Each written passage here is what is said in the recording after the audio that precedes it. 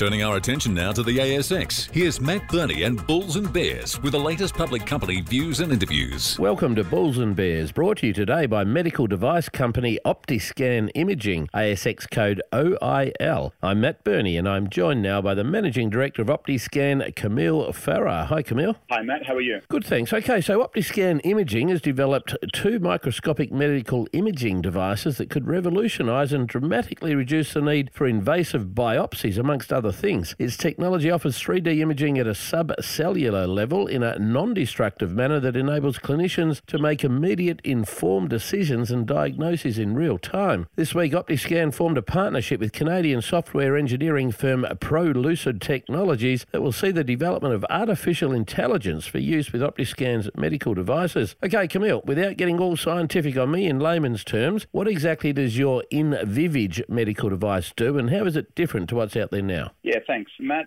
So our technology basically is a slide-free, non-destructive microscopic digital imaging technology. So it's basically a miniaturized microscope the size of a pen. You just touch that pen-sized microscope onto the tissue and you can see microscopic imaging of that tissue immediately on a screen. That allows a clinician or a surgeon to make an assessment about the presence of cancer or not. Also allows the surgeon to determine if they've resected a whole cancer clearly with clear margins. Now, your second principal medical device is known as View in Vivo. How does that differ to InVivage? So View in Vivo is our base technology platform, and that's typically used by research organizations and scientists, including big pharma, for their research purposes. And it does pretty much the same thing, does it? It does pretty much the same thing. Obviously, the clinical device has more advanced hardware and software in it. Tell me about this collaboration with ProLucid out of Canada. Which of your medical devices does this partnership relate to, and how exactly are you planning to work artificial intelligence into it?